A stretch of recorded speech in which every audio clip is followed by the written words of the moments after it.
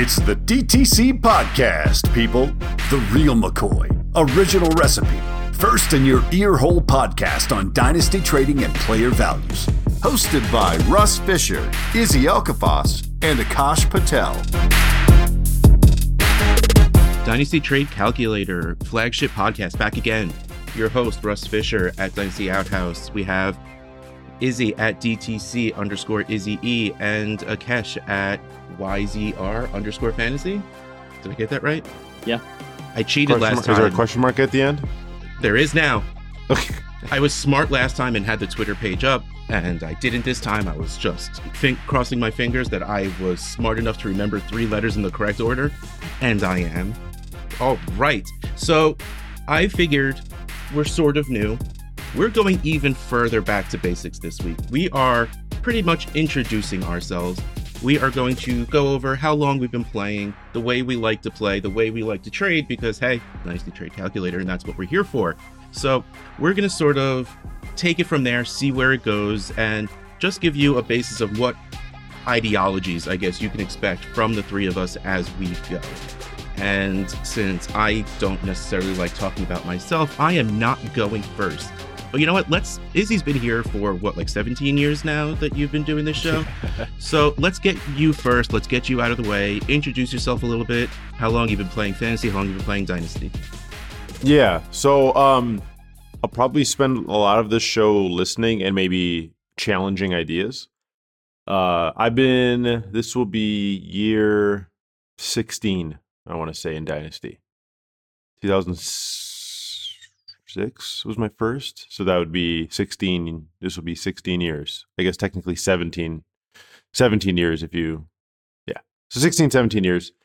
So it's been a while, and I've seen the landscape change quite a bit. How Dynasty is played has changed a lot for very good reasons, but yeah, I've seen it all. All right, so let's point out the obvious thing first here. Izzy started playing Dynasty while Akesh was still in diapers. So, 17 years ago, I was 2 years old. That's hilarious, yeah. Kids these days. Technically, that is right. All right, well, Akesh, how long have you been playing fantasy football for? How long have you been playing Dynasty for? Been playing for a couple years. Started 2020. Started playing fantasy football 2018. Just joined a league with some of my friends at school. Of course, I won my first league because I scammed someone out of Saquon Barkley and Ezekiel Elliott. But then a couple years later, I started playing Dynasty, and I've not playing as long as Izzy, but over the last couple years, it's really been a big youth movement, and we've seen a couple really good rookie classes. And so my mindset has really been focusing on youth because of the time I started playing Dynasty. Some of the players that were good a couple years ago are starting to be phased out, and we're seeing a lot of rising stars now. And so there's a lot of youth at the top in Dynasty now. All right. I have been playing fantasy football for about 18-ish years, Dynasty for about 5 or 6. Again, putting Akesh back in diapers for at least fantasy football wise. And I'm just going to take every opportunity to point out how much freaking younger he is, just because, okay, it makes me feel insecure about myself. Come on, leave me alone. All right. This is the Dynasty Trade Calculator show. Trades are what really matters.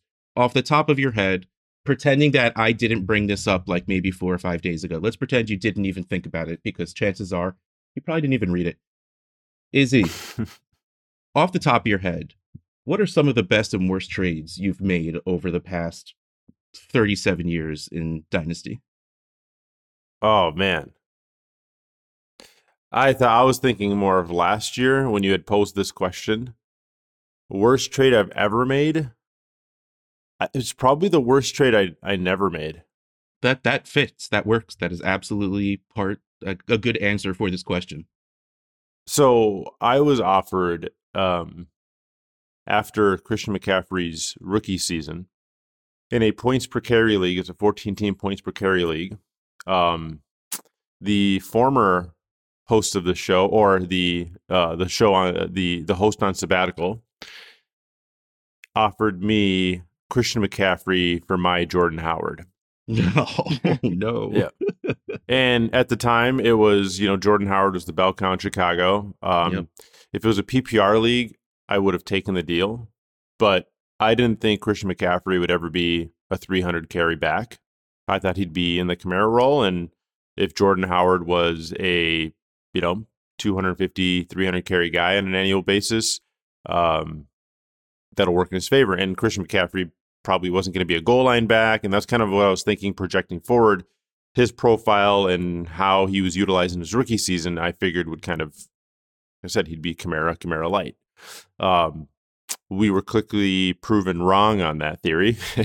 And Christian McCaffrey became what he was, and Jordan Howard the following season, or maybe even later in his second season, or later in that season that I was offered that trade, kind of started to crumble. So, which is atypical for me because over the course of time, I've always been very much draft capital driven, and Jordan Howard didn't have it. The only thing that's always resonated in my mind is Arian Foster made a career being an undrafted free agent. Priest Holmes was a hell of a player, and I think he was undrafted as well. Mm-hmm.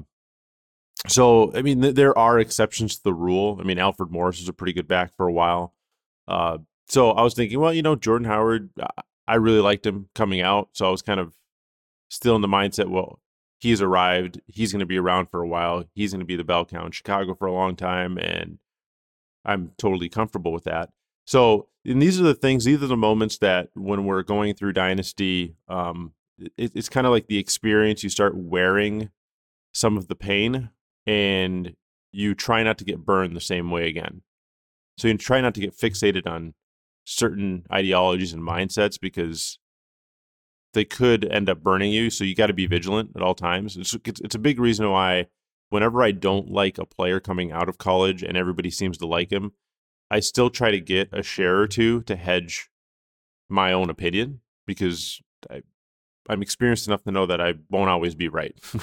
Where a lot of people think that they're just kind of know-it-alls, always right.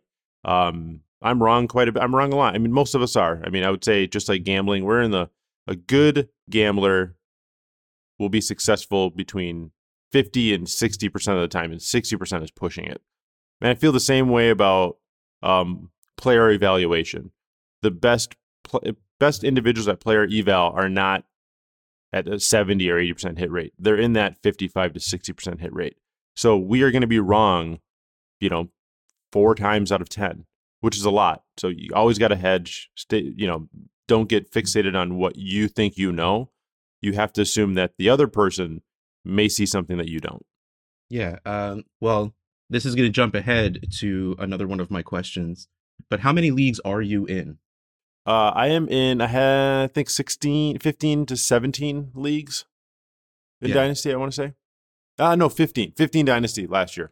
Yeah, it's really funny you brought that up because, I mean, I've got myself down. I got below 20, like seeing that 1 in front of the number. I'm in 19, which, just crossing my fingers, I don't get that urge to join one more and bring that 2 back. But I call them just in case shares. Like you were just saying, like, it's always safe to have one person. It's like, all right, I don't like this person as a player. I don't know them as people, but it's like, just in case I'm wrong, let me just get 1 share on one of those teams. And it's one of those benefits from being in just a ton of leagues. Like, even if you don't want them there, and even if it ends up you being correct, it's just one league where you kind of maybe spent a little too much on the guy just to have him on your team. Mm-hmm. Yeah, Michael Thomas was the best example of that. I think, and I was wrong. So it was really good on my part to do that. So Michael Thomas, I had, I think, 4 Michael Thomas shares. I told myself, if everybody seems to like him, if he gets beyond this point in my drafts, I will select him in the leagues that he is beyond this point because he becomes more of a value, and I'm okay accepting what I don't feel is going to be the next it receiver. Once again, I was wrong, but I looked at his college profile. He wasn't the alpha on his team. Ohio State, prior to Michael Thomas, really struggled for a long time to produce weapons in the NFL. And I didn't think that he'd have the ceiling that he ended up having. Literally the ceiling. Yeah, the ceiling. So, yeah, I was proven wrong, but I had enough shares to where I felt like I had invested properly. So it's like, you just gotta, you can't be so self-consumed that you missed the boat on a lot of things. Yeah, and just one quick story, because I learned the same lesson you did when it comes to second year running backs. I've learned to, if they did it for the entire season, absolutely believe it. My first or second year in fantasy football was back when LaDainian Tomlinson was the obvious 101 in your, this was redraft. And it was Adrian Peterson's sophomore year. I had the second pick. So clearly LaDainian Tomlinson went up 101. So I'm sitting on the clock and I'm just like, Adrian Peterson did really well. Everyone's talking about taking him right after LaDainian Tomlinson. It was his rookie year. There's no way he can do that again. It's just no. I'm going to take Brian Westbrook, which again, in a PPR league, like he was as close to LaDainian Tomlinson as you can get. Passing to the running back wasn't as big as a deal back then. Brian Westbrook spent most of the season injured, and when he played, he was not good anymore. And Adrian Peterson, I think we all know how that went. So while it wasn't in trade form, I learned that same lesson. Yeah, Kosh had something. Yeah, I was going to say the Michael Thomas point. That's the beauty about being in more leagues. You end up drafting or playing with certain groups that maybe skew towards what you're leaning into. Like, I'm playing with some of my friends and they have the same ideologies as me. Maybe one guy will start to fall who I might not have in a bunch of leagues, but then he starts to fall in that league. You end up with a share, and that's a way to diversify. Mm-hmm. Absolutely. And then there's always a point where you have to say, okay, there's fine value. Because there's players that I'm definitely more out on, but then there's always a price I'm willing to pay for them because there's always a chance that I'm wrong. Always a pretty good chance I'm wrong. So you have to tell yourself, and I've made this mistake before, that you don't always have to stick to your guys. You have to take the value where it comes, because the masses are a lot smarter than one person most of the time. And so if a lot of people like a guy for a reason, then you can capitalize on the falling value, even if you personally don't like them. I mean, let's go a little out of order. Is there any guy that comes to your mind when it comes to all those words you just said so eloquently? I would say... So what you're asking is, who does he not like? Yeah, who do I not like? That everybody seems to like. Yeah, who's the Michael Thomas of Akesh's world? Like Kadarius Toney or something. Yeah. Okay, there you go. Playing with a bunch of guys that also don't like him, because there's a bit of a possible small sample trap. He was good on a small sample. Some certain data points are good for him, like he had good yards per hour run as a rookie, but then on the whole, he didn't have good points per game or good target share, and so you can't project him forward as easily. You can project some of the other rookies like Elijah Moore, Amon-Ra St. Brown, even Rashad Bateman, and he also came in with a worse college profile than some of those guys. And so if I'm playing with a bunch of guys that also aren't as into him and he starts to fall a bit, you can end up taking some good value. Like I was doing a startup and he fell to, I think, like the late 9th or early 10th. I was like, yeah, I'm fine with this value, just because there are some encouraging signs there, even if I'm not totally in on the guy. Yeah. All right. Well, let's jump to you. Actually, no, we're going to keep our out of order thing going.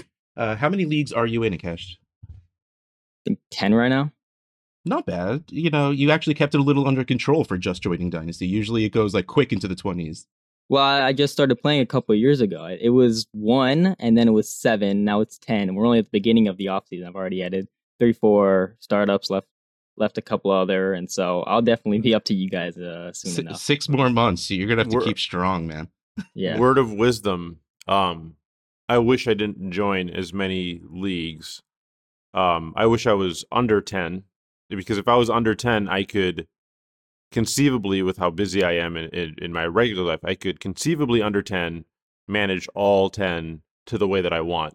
Mm-hmm. But what I end up doing every year is I will get a team in a good spot, and then I will ignore it for a couple of years and build up the ones that need TLC. What it ends up doing is I'm just patching holes, like where in a normal situation, I feel like if I was given an appropriate amount of leagues, I could keep them all at an acceptable / competing level and just keep, recycling.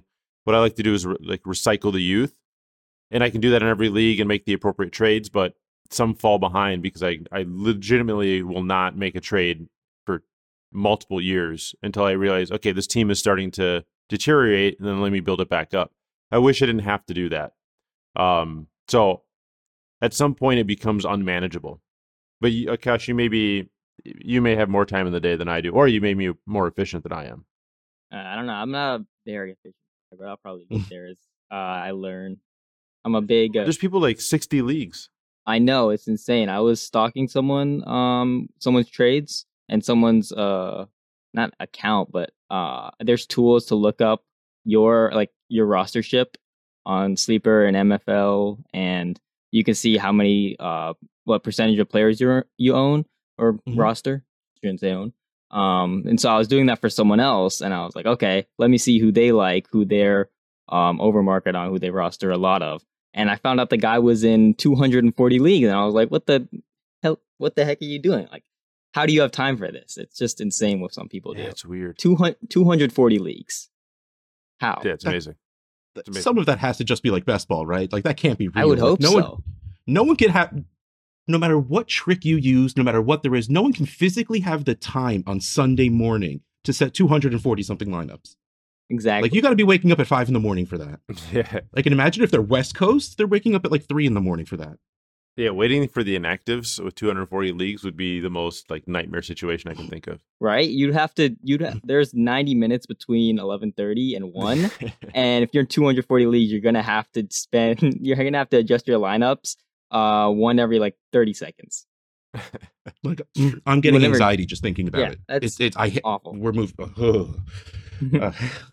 But yeah, no, it's insane what some people do. But yeah, if I were you, words of wisdom: don't get overzealous.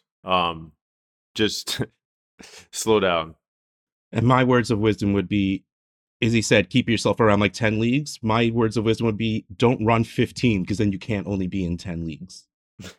My bad. Yeah. But let's actually go back to the question that got us here. Akash, out of the just top of your head, best or worst trade you've made, something that sticks out, that when someone says, you know, what trade just sticks in your brain? What's the first thing that spits out? Traded Jalen Waddle for Laviska Shenault in a third, or a couple thirds, at the beginning of last year. That hurts. That definitely hurts. Well, you got the guy you like, right? Right, exactly. I had a bunch of Viska last year. He ended up burning me a lot of places, but still along for the ride. And I was not in on Jalen Waddle. You know, the college profile production wasn't great. He did go high in the draft, but I still wasn't in. I was too insolent in my youth. I was foolish. I was like, this is the next John Ross. This is Tavon Austin. This is Henry Ruggs. This is Mecole Hardman. And I didn't stop to consider that maybe I would be wrong on him. And so I just had none of him. And he ended up making me look like a huge fool. And sometimes I see my old takes and I just cringe because I was so confident, so confidently wrong. Yeah. Let me ask you a question. What did you learn last season about Viska and your process on him? Because he obviously burned you, and you've been very vocal on Viska and him taking that next step in his second season. What did you learn? Yeah, so Viska did kind of take a step in his second season. Like, the production wasn't there. He was in an awful offense, but he went from a 15% target share to an 18% target share. So he's becoming more involved in the offense, and he's also still getting some work in the rushing game. We know he's kind of dynamic in that sense. So he has a skill set that keeps him involved in the offense, and he'll have a role in this offense. I'm pretty confident in that. And so at his depreciated prices, I'm looking back at his rookie comps and saying, look, this guy was good as a rookie. I tried to project him forward, and it didn't work out for this year, but I can say that I'm pretty sure that he isn't bad, and I think that he's a good candidate to produce. And he's 23 years old, maybe 24 soon. I don't know off the top of my head, but he's valued around wide receiver 60-ish on most sites. When I expect like he could be a wide receiver 30 or better. You don't need a lot to go right for you to hit and gain value and gain good, solid, young production at that point. And so I've been adding him in a lot of leagues. I've been like 12th round getting a lot of Viska. So where did it go wrong for Viska this year? So why didn't he produce as much as you expected him to? Like, what do you think happened? Do you think it's an Urban Meyer situation? Do you think it's a Visca situation where he didn't develop as much as he should? He's kind of flatlined. Do you think it's a Trevor Lawrence? What is it? It's most likely, lame answer, but it's a combination of everything. So Urban Meyer, I don't think he ran the offense very well. Trevor Lawrence obviously wasn't great as a rookie. Lawrence's touchdown numbers were horrible and led to Visca not scoring any touchdowns. It was going to hurt anyone's production. But Laviska Shenault wasn't that efficient, and his PFF receiving grade wasn't very good. Wasn't horrible, but Visca is definitely, you have to temper your expectations for him, like the ceiling, just because I think he'll end up being a solid player. I don't think that he's going to break out in some huge way. Like his rookie comps had guys like Calvin Johnson and DJ Moore, who obviously were better prospects coming in, but they had similar rookie seasons. And so I think that he's going to end up like a solid wide receiver 3. He's going to have some good volume. If this offense can take a leap under Doug Peterson, if they can have high volume, then that 18 to 20% target share can turn into some good target numbers. And then he also adds a little bit in the rushing game. You can get some solid production from that. But so you've changed your projection on Visca from having some wide receiver 1 potential to now you've tempered your expectations to him being more of a wide receiver 3 moving forward. Is that correct, or did I? Yeah, wide receiver 2 or 3. It depends on a lot of how good the offense is, their volume. But I don't think that Visca Shenault's going to end up like Deebo Samuel or something. But you see, though, the second you asked about a ceiling, you saw the glimmer of hope come out of Akesh's body, where you're like, wide receiver 3. He's like, well, wide receiver 2. I mean, wide receiver 3. Okay. No, see, it's still there. He believes. He believes. I can feel it. I will trust the process. I will. I have no Visca in any league, so I will. I'll make it a mission over the next couple of weeks to get at least one, and I'll report back. Awesome. Yeah. If I have a guy like Nico Collins or Joshua Palmer, who are hyped coming off of their rookie seasons, which were frankly pretty disappointing. I mean, they weren't disappointing in the sense that Nico's impressive. I think Nico's impressive considering the situation. Yeah. But yeah. Yeah, I mean, they didn't disappoint in the sense that they had high expectations, but they just weren't very good, right? In my opinion. Like they weren't that productive. I can't project them forward, especially since they weren't very good prospects coming in. And so if I have a guy like that, I'm probably going to look to flip him. Do you think that gets done? Because you're so good at this podcasting thing. You stole my question before I could ask it. What would it take to go get Laviska right now? Do you think other GMs are so sour on what he didn't do that you could get him for a third, but you gave an even better idea of what to do with that? Get these young guys who people still have a glimmer of hope, even though maybe they didn't show out so greatly, even though I'm with Izzy, I'm a Nico Collins fan. But like the Josh Palmers, or I love like throwing hey, Mike Williams might be gone. So I'll give you Josh Palmer or Jalen Guyton, right? They're going to walk right into that Mike Williams role, and no one's going to walk right into the Mike Williams role. Find someone who believes in vacated targets and go sell them. Yep. Man, I hear Peter Howard yelling, just hearing somewhere like his Peter senses went off and about the phrase vacated targets.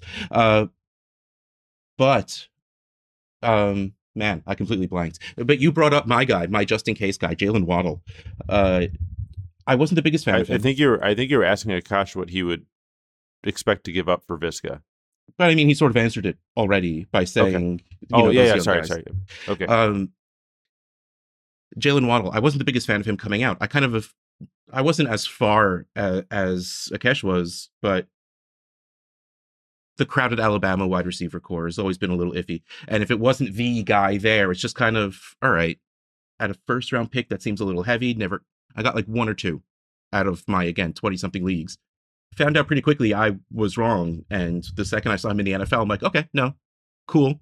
And that just made it easier because I already had that base of like 2 shares of him to just get a couple of more in, which is why, again, if you're in multiple leagues that aren't high stakes, high buy-ins, then like just those just in case shares can be pretty important, because it can, if you definitely change your mind, make it a little easier just to up that percentage if you're the kind of people that play as, a portfolio kind of idea, which, Izzy's the gambler type. So I know that that's a way he kind of thinks about things. Okay. But did you even okay, so yeah, you talked about the Waddle for Visca. So my next question for you guys is going to be favorite league types. You know, the easiest answer when I was like, what kind of leagues do you like to join? You know, at least for people like Izzy and I who have been around for a while, the answer is usually just depends who's in the league, really. You know, I want to be in leagues with either people I haven't been in leagues with before, or you know what, I feel like a nice, comfortable league. Let me go join a league with people I like. But let's pretend you know nothing about the people. It is, you know, the Masked Singer of fantasy football leagues, which now someone's going to go, ooh, I'm going to create a Masked Singer fantasy football league. Let me know how that goes. What is the kind of league you look for, at least base wise, to join? You know, Akesh, you go first because I keep asking Izzy first and I'm tired of it. Like settings? Yeah. You know, amount of teams, Yeah. PPR, PPC, you know, tight end premium, that kind of stuff. Yeah, real missionary sex answer here. Just 12-team PPR is what I'm super flex. Just the standard. That's what everyone plays in. That's what I like to play. See, I go with vanilla, you know, because that's the base as opposed to your very colorful explanation. But is there are there any tweaks, any small different variations of that league that if you were to create a league saying this is the league I want to play in, that you would put on it? Is tight end premium a tweak? And a lot of people don't use it, but it's become more standard in the Dynasty community. What is a good premium for you? Are you the 1.5 kind of guy? Yeah, 0.5 premium. 0.5 premium, 1 point. So it's a total of 1.5 for tight ends. That'll be pretty good. That'll bring your top tight ends up to the top wide receivers close to it. All right. What about you, Izzy? What's your favorite league? What's your basic league? Anything in between? Personally, I like 14 teamers. I think with a 14-team league, it requires more long-term planning than a 12-team league. Most 12-team leagues, you'll get 5 people right out of the gates that will crap the bed. They'll do a bad job drafting. They'll do a bad job trading. It becomes a 7-man league at that point, and then anything can happen in the playoffs. I feel like when you get to 14 teams, what ends up happening is it's harder for you to separate yourself from the others because your ability to get opportunities in the draft shrink quite significantly. Those 2 teams actually make a massive difference when it comes to drafting, you know, because you're expecting certain guys to fall and certain opportunities to arise that don't happen in 14-team leagues, just having those 2 extra teams. So I like the 14-team format, makes it more challenging. If I only had one league, if I had to get rid of every league and just do one league, I would probably go with like a contract league, a salary cap contract league. I enjoy those the most. Once again, it's more of a strategic, it's a planning type league. I'm a huge fan of not points per carry, not points per reception. I think every league should have some sort of point per first down format. So I'm okay with having a half PPR. My favorite right now is having a half PPR, half first down. Interesting. Okay. It doesn't put too much I guess too much weight on running backs with having a point per carry league. Mm-hmm. But it doesn't put too much weight on a receiver for having the PPR league.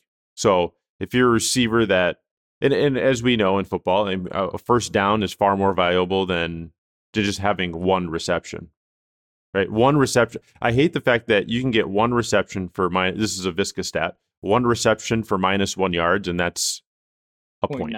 Or I literally yell PPR every time that happens. So it's like, so I do like the having that first down aspect. I love tight end premium just because we need to elevate those players because frankly if you fade the smartest thing to do in a non-premium league is to just fade tight ends. It's a waste of equity to try to invest in any tight end, as we know, because there's only like 3 or 4 that ever matter. So those would probably be my format. 14 team in a contract league, half PPR, half first down with a tight end premium. and the more starters, the better. Once again, it makes it more challenging, and strategy changes when you add more starting requirements. Yeah, and I think Izzy actually drove this into where my next question was going to go anyway, because again, Dynasty Trade Calculator, we're going to bring this towards trading. What leagues do you play in, settings-wise, you think leads to more activity, especially when it comes to trades? And deeper leagues, more starters, I think is absolutely the first step there. Between 1QB and Superflex, I don't know if PPR or standard would change the amount of trades, just the kind of trades probably. But within the many leagues both of you are in, and if there are multiple settings to the different leagues you're in, is there one league setting you found that drives trading a little bit more? I haven't played a lot of 1QB Dynasty, except my first one was the 1QB. And then that one, quarterbacks never, ever got moved. They were basically roster cloggers. I mean, you have your elite guys, but then I came in with a very redraft mindset, and I was like, okay, same way I approach redraft, I'm going to go late round QB. Ended up with Matt Ryan and Ryan Tannehill. And so, but they're not elite options. And so when I was trying to build up my dynasty, I was like, okay, I'm going to build a juggernaut, except my QBs, they're so bad. No one wants to trade for Matt Ryan. And so they're just a roster clogger at that point. I'm not starting him. He's my second QB. And basically in that point, then all the mediocre QBs, like your Derek Carrs and some Kirk Cousins, like they will become guys that aren't moved. They'll just stay on your roster. And that's not fun. The more players that you can be able to trade, the better. Same with tight end premium, where all the tight ends except the very top ones get faded a bunch by everyone. And so you're not seeing a lot of the mid-tier tight ends get moved because everyone's like, okay, they're very replaceable guys. And so those formats that elevate the guys that aren't running backs and wide receivers, everyone loves their running backs and wide receivers. If you can elevate the other guys, you can encourage more movement. Yeah. I will say that there isn't a specific league format. The only thing that is mandatory to have an active league is, I feel, Superflex. Mm-hmm. So I will say in order. The number one thing that'll drive trade traffic is having no trade deadline. Yeah. The second thing is having the right people in the league. Actually, yes, it's almost 1A, 1B, because I feel like I'll say actually having the right people in the league is one, because even if there's a trade deadline, it'll still be active throughout the season. Secondarily, no trade deadline emphatically increases roster movement or trades, because people start focusing on trying to win. And then lastly is having a super flex league. I think Akash mentioned this or touched on it.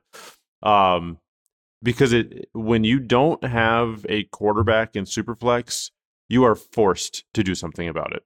Mm-hmm. Whereas if you have a one quarterback league and you don't have a great running back stable, you can offset it with having a good wide receiver core, or vice versa. If you don't have good quarterbacks in Superflex or productive quarterbacks, you give up so many points per week to the next guy that you're forced to do something about it. Yep. So I'd say those are the 1, 2, and 3. Cool. All right. So let's bring it back down to a personal level. Izzy, what is your favorite style of trading? Because, let me, give examples. Are you a talker? Do you DM someone? Do you just throw offers out? Are you the kind of person that will throw comments in? Do you DM the person after you get a trade offer, either to say, yo, that's gross, or to say, here's what I think about all of this puzzle. Let me push a couple of pieces back in so we can figure it out. What do you think is your way, not the best way, just your personal way to handle trading? It's interesting because I feel like I'm in the minority on this, but if you think of world trade, just trading in between nations and so on and so forth, how often does, one country call another and be like, hey, I'm going to give you 4 pounds of wheat for a gallon of oil, like randomly? There has to be some dialogue. I feel like in world trade, there is dialogue that is made, and for some reason it's frowned upon in Dynasty. You have to just send me an offer. Well, can we talk about this first? Let's figure out what you're looking for, so then I can put together a quality offer, so I'm not wasting any of our times. I hate when people just send me a cold offer, because I will say with certainty, 95% of the time, I will tell you what, I will know if the offer is complete horseshit based on who sent it. I don't even need to open it. I feel a little attacked on this one. And there are some people where I receive an offer from them and I know without a doubt it's going to be a good offer. So I don't like getting the cold offers. I want somebody to reach out to me and say, hey, I'm interested in X player. And I want them to ask me who I want on their team. Because if I can then go look at their team, I can tell them, here's the list of players that I would be interested in. Now formulate a trade based on this criteria. It expedites the process. It makes sure that I'm going to get an offer with the players that I want. And if there's nothing to be had, we move on. There isn't a back and forth. There isn't I'm going to post this on Twitter. Look at how shitty this offer is. I'm so offended. My leagues suck. It's like, no, you could create a better experience for yourself if you create a dialogue with your league mates. So if I'm interested in a player, I try to reach out to the individual and say, hey, who do you like on my team? Who gives you any interest? Because let me tell you this. I can look at Akash's team and be like, there is a flaw on Akash's team. So I'm going to send an offer based on that. He may not view it that way. I may see a Visca on his roster and I'm thinking, well, he's got no wide receiver 3. He needs a wide receiver 3. And he may be like, dude, what are you talking about? I got Visca in his mind. So I'm wasting his time by trying to find him a wide receiver 3. I'll ask Akash, what he needs to improve on in a way by asking him who he wants on my team. And typically people answer the question who they want on your team based on what they need. Mm-hmm. So that's just my personal preference. Find an opportunity. If it's not there, move on. Don't go the back and forth. Don't spend your time getting offended and all that madness. Hey, John Bosch and Kane Fassell, my co-hosts at Dynasty Wall Street. Yeah, that. Man, they are just like, no, I don't want to talk. Send me an offer. That whether I accept or reject or counter, that's my part of the discussion. I'm like, all right. So to be fair to them, from what I've gathered, I've actually never been in a league with Kane, I don't think. But with John, he typically offers good trades. Yeah. I would put him in the good initial offer bucket. The problem with JB is that he expects, if everybody was like Bosch, then I'd understand that it would be okay to think that way. And no one is like Bosch. Right. And I think Kane is the same way. If he wants his guy, he will offer you a good trade. Yes. So that's great. Having those guys around is awesome, and that's their philosophy. The problem is their philosophy doesn't translate to other people doing that because they're going to get shitty offers and they're only going to send good ones. So they're at a massive disadvantage in that sense. Yeah, the real answer to this, before I ask Akash, just because I was making fun of John and Kane, and it's really just not because they're wrong. There literally is no wrong answer. It's just I am absolutely a talker. It's funny. John will say, I'm not giving up any information I don't need to give up. They don't need to know how I value players. And I'm just like, I just like talking. That's really all it is. Like I will gladly just sit and talk fantasy football for no reason whatsoever. But if we can get a trade out of it, that's awesome. And I absolutely send cold offers just because I'm bored. So like, that's what I just want to put out. There is no wrong answer. This is absolutely personal preference. And that's why, again, I just want to help everyone listening get to know these people that are on this show. And that's why I'm going to ask Akash, what about you? What is your personal preference when it comes to offering trades and the process to get into one? Yeah, I'm the same way. I'll DM someone, tell them I'm interested in someone, or do the click the button that tells them I'm interested, or I'll say if they're I'll see if they're interested in someone on my team if they have a big need on their team. I think I should move into more, not super cold offers, but just going like a couple lines of dialogue and then sending a trade. Because normally I drag it out too long. I try to gather information, see how they value players. But like you said, a lot of people don't want to say, I want this for a guy and I am lower on this guy, because they don't want to give up information, and they could be exploited like that. They could say they're lower on someone on their team, and then I take advantage of that by trading for that player. So I think I should be quicker to pull triggers, but normally I'm just a big, like you said, just talking fantasy football with someone. I remember in the middle of the season, I was trying to trade for T. Higgins, and it turned into, I'm interested in T. Higgins. I would offer this. to just talking about fantasy football. Like, can you believe all these people are putting T. Higgins outside like the top 15, top 20 wide receivers? Like, they're saying he's just a mediocre wide receiver 3 and Chase is the guy. And we're just talking fantasy football at that point. We're not even trading anymore. Ugh. It's hard to talk to people that wrong. That's all I know. Yeah. So I get what Akash is saying, that you could be talking too much, and I agree with that. And I will say, what's just as bad as the cold offer, in my opinion, with just offensive pieces in there, is the, hey, I want this player, let me know what you want for him. It's like, dude, like that's worse. Like, I don't, that's not how this works. Like, you want this guy, you are not going to put the onus on me now to make an offer. If you ask me what I want from your team, I will gladly tell you, here's 6 players that I'm interested in on your roster. I'm not going to tell you which ones I like the most. I'm not going to tell you which ones I value where. I'm just going to give you the names of the players, and you will put together an offer. And if the offer is reasonable, I will counter. If it's a great offer, I'll accept it. And if it's not even close, I'll move on. I'm not going to spend my time going back and forth with somebody that is clearly outside of the value park than I am. So there isn't, to Akash's point, you don't want to drag conversations out, because people will then end up falling in love with certain. So if you say to somebody, I'm interested in this player, what do you like on my team? You now shift the conversation to them thinking about your players that you have. If you talk about strictly that individual, that it's kind of like a psychology thing. Mm-hmm. If you talk about that individual and you don't ask them about your team, the conversation is focused on one singular player, and now that person is now focused on that player, and in their mind, subconsciously, they want to retain that player because somebody wants them, or the value in their mind increases. So flipping it to asking them what they want on your team now puts their mind on focusing on the players that they can have, not the players that they do have. Wow.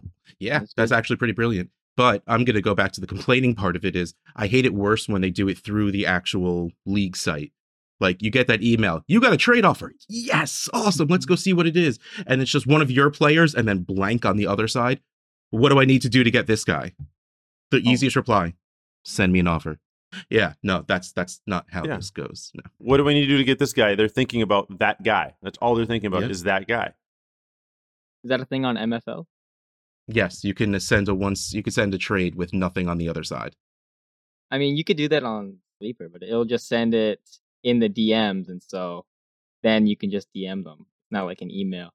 There's a thing that on Sleeper where you just hit the heart button, and it'll notify them like blank is interested in T. Higgins or something, and that can be a good way, because then that sticks around and I can click on that player and it has a tab that says interest from these teams.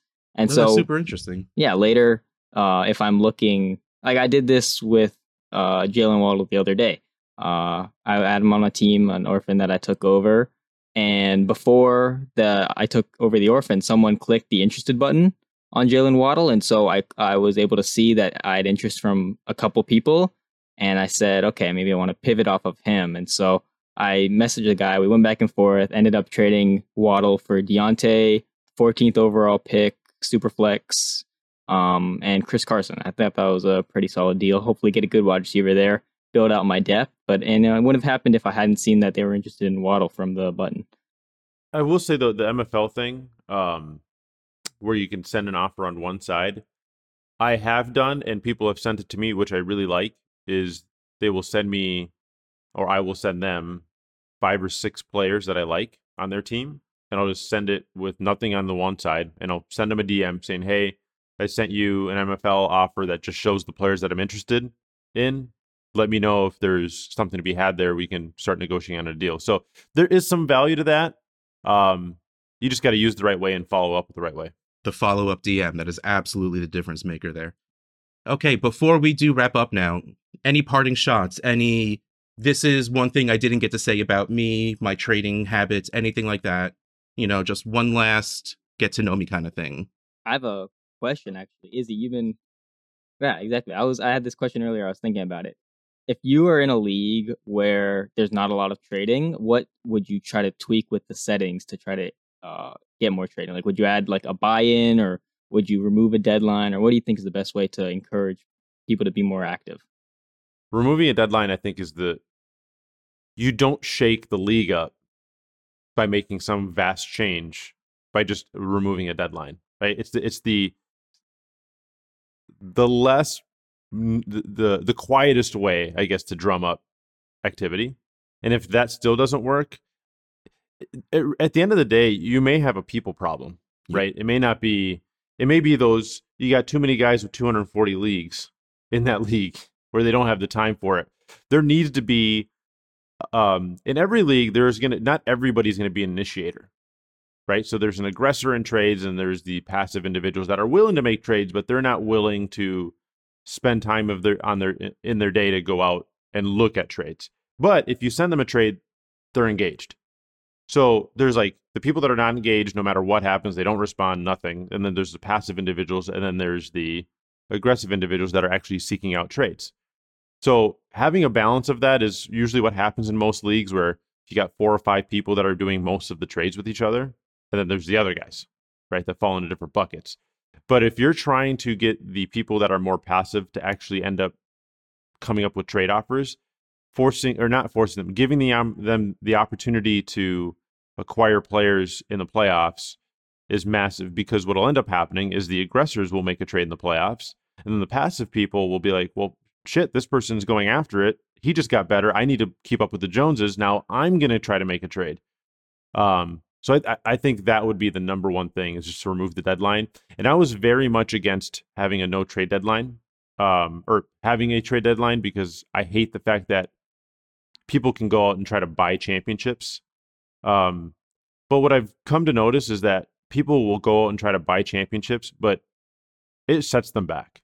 It is not a conducive to a good dynasty strategy to do that, because what people end up doing is try to acquire one player. And as I actually did the study on this. It wasn't like a massive study, but I basically found out that only 30% of the time will one individual game matchup fall within 10 points at the end of the scores. You're 100% right. I've seen similar studies, like Adiko_FF on Twitter did a terrific study, just basically to summarize the fact that win now all-in deals are horrible. They're like, if you're trying to buying championships, doesn't work. There's too much variance in fantasy football, too much craziness. You can never guarantee anything. So if you're at the end of the year, if you're out there trading seconds for veterans that are going to be worth a lot less when the second the season ends, you're setting yourself back, because there's no guarantees there. Yeah, we did a live one with it was a Twitter thread that we had going on with Addison Hayes last year. It was I think Russ may remember this. Keenan Allen. It was a Keenan Allen, because I don't know how we got into talking about it. I may have responded to him, but because I'm very much in that philosophy, win now trades are the worst thing you can make, because you only have a 30% chance that the game matchup falls within 10 points, and then you have to assume that your player actually produces when you need him to, versus the other player. So he traded Keenan Allen, or he traded CeeDee Lamb straight up for Keenan Allen. Oh no! Because he was going to be, and I'm like, I mean, that's 9 times out of 10 that trade. It's probably even more than 9 times out of 10, but 9 times out of 10 that trade is going to backfire. Right, because based on age and profile and the whole thing. Exactly, and even on a given week, Keenan Allen averages like 17 points per game, CeeDee Lamb 14. You're gaining such a marginal. You're gaining very little in the short run. And you lose so much value in the long run. That's not the kind of trade that you should be making. Correct. I mean, it's undeniably a bad trade, even if you're trying to win now. And there were a lot of people defending it. And that's the thing with experience and, figuring out your philosophy and understanding the do's and don'ts and the why nots, the whys and why nots. But it's a losing proposition to do that. And what he ended up finding out was not a single time he ended up winning the league. But he tracked the production between Keenan and CeeDee Lamb, because I asked him to, every single week for the last 8 weeks of the season, including the playoffs. And Keenan Allen, not a single time, made the difference. Exactly. And he regretted the trade. Right. And it was awesome. I love the fact that he did it. I don't really know Addison all that well. Seems like a decent guy. Yep. But he did, he went through the experiment, and I think now will change his mindset. Our good friend John Bosch is very much in the win now camp. Always, yep. And I see people ruin teams. I've seen JB ruin a team doing that. We're just going after veterans win now guys and leaving the cupboards bare. Yeah. I mean, you win championships not by trading all your youth for an old guy at the last second and then winning the league like that, because there's too much variance in that. You win your championships by building up good teams at the base. You don't have to sacrifice. You shouldn't sacrifice too much and mortgage the whole future. Like, I remember when I first started playing, I traded like multiple firsts. It was a bad trade. I traded 2 firsts for Julio Jones and Keenan Allen. So this was last year. I've learned since then I was dumb. And so hindsight 2020, yeah, it's a bad trade. I mortgaged my entire future, came in second place, and now I guess I'm screwed. I did get like a couple seconds back, and they ended up being pretty early. So it's like, instead of moving from like giving up my first entirely, it's like moving from the 109 or 110 to like the 205, which it's still a loss though. On the whole, like the trade was bad, because if those guys got hurt, if my other players got hurt, and I ended up with giving up a top 5 pick or a top 4 pick, then that would really come back to bite me. For sure. And you can accomplish trying to build your rosters. People get fixated on getting the top guys, but you don't necessarily need to go after the Keenan Allens or, the guys that could get you 25 points. This actually kind of partly leads to Akash's support of having high weekly variance versus having a consistent performance week to week. But if you look at a guy like Hunter Renfrow last year, he could have helped you potentially win now, bolster your squad without having to give up the farm. He's a small white slot receiver. They're not going to be that expensive. So you can get Hunter Renfrow for a late second last year, bolster your playoff run, and then you don't have to give up all that sweat equity to find out if you can win with an improved player at a certain position.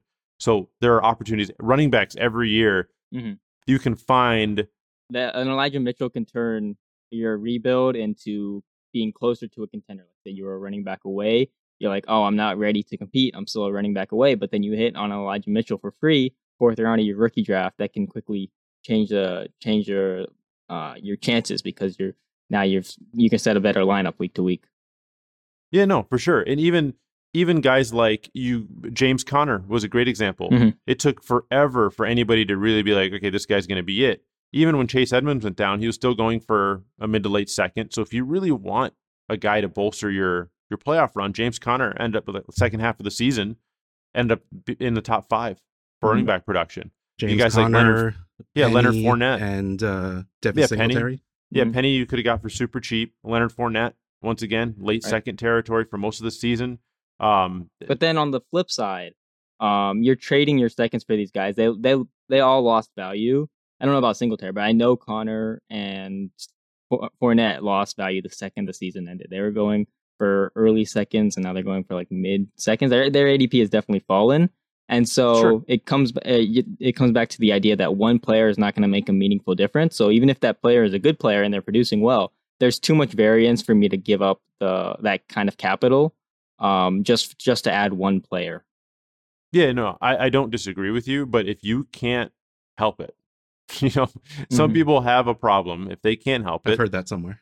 You can just go after guys that it won't be as painful. Look at it this way, dude. If you give up a mid second or a late second, ends up being a late second because you do well in the playoffs, and you lose that pick, and then James Conner or Leonard Fournette are worthless the following year. That's not I've seen seconds worse used in worse methods. So not the end of the world. Yeah. But if you give up I would rather pivot off of like someone in my lineup or someone on my bench. So I would be like, okay, I can pivot off my 5th best wide receiver to add to my running back depth. Sure. And that way I'm taking points away from my last flex spot. I'm taking away 2 to 3 points per game there, but I'm adding good production down the stretch. And instead of giving up the equity that I know is going to be worth more later, I can give up points in one spot for more points in another spot, and then that way I can use that to bolster my needs. Man, without having to sacrifice for the future. How do you feel about completely injured play? Let's say you have a Dalvin Cook or a Christian McCaffrey that are basically going to be injured for the Derrick Henry, injured for the fantasy playoffs. Are you willing to flip those guys for a lesser running back that still has decent, like for instance, would you have considered flipping Dalvin Cook or Christian McCaffrey for a David Montgomery, for example? No. For the playoff run? No, that's not At what point? meaningful. At what point do you cut it off and saying it's too big of a decline? Actually, no. I'm going to stop you there. That is actually a very good topic for a later show, though I wish it was like playoff time so we could really bring that in. But we're about to hit that hour mark, and we had some really good gold in this one, so we're calling it quits. Okay, I like it. So keep it in. Keep it in. Keep it in the brain. Write it down. Whatever you got to do. I am your host, Russ Fisher at Dynasty Outhouse. We have Akash at YZR_fantasy. We have Izzy at DTC_IzzyE. This has been another episode of the Dynasty Trade Calculator podcast, and we'll see you next show.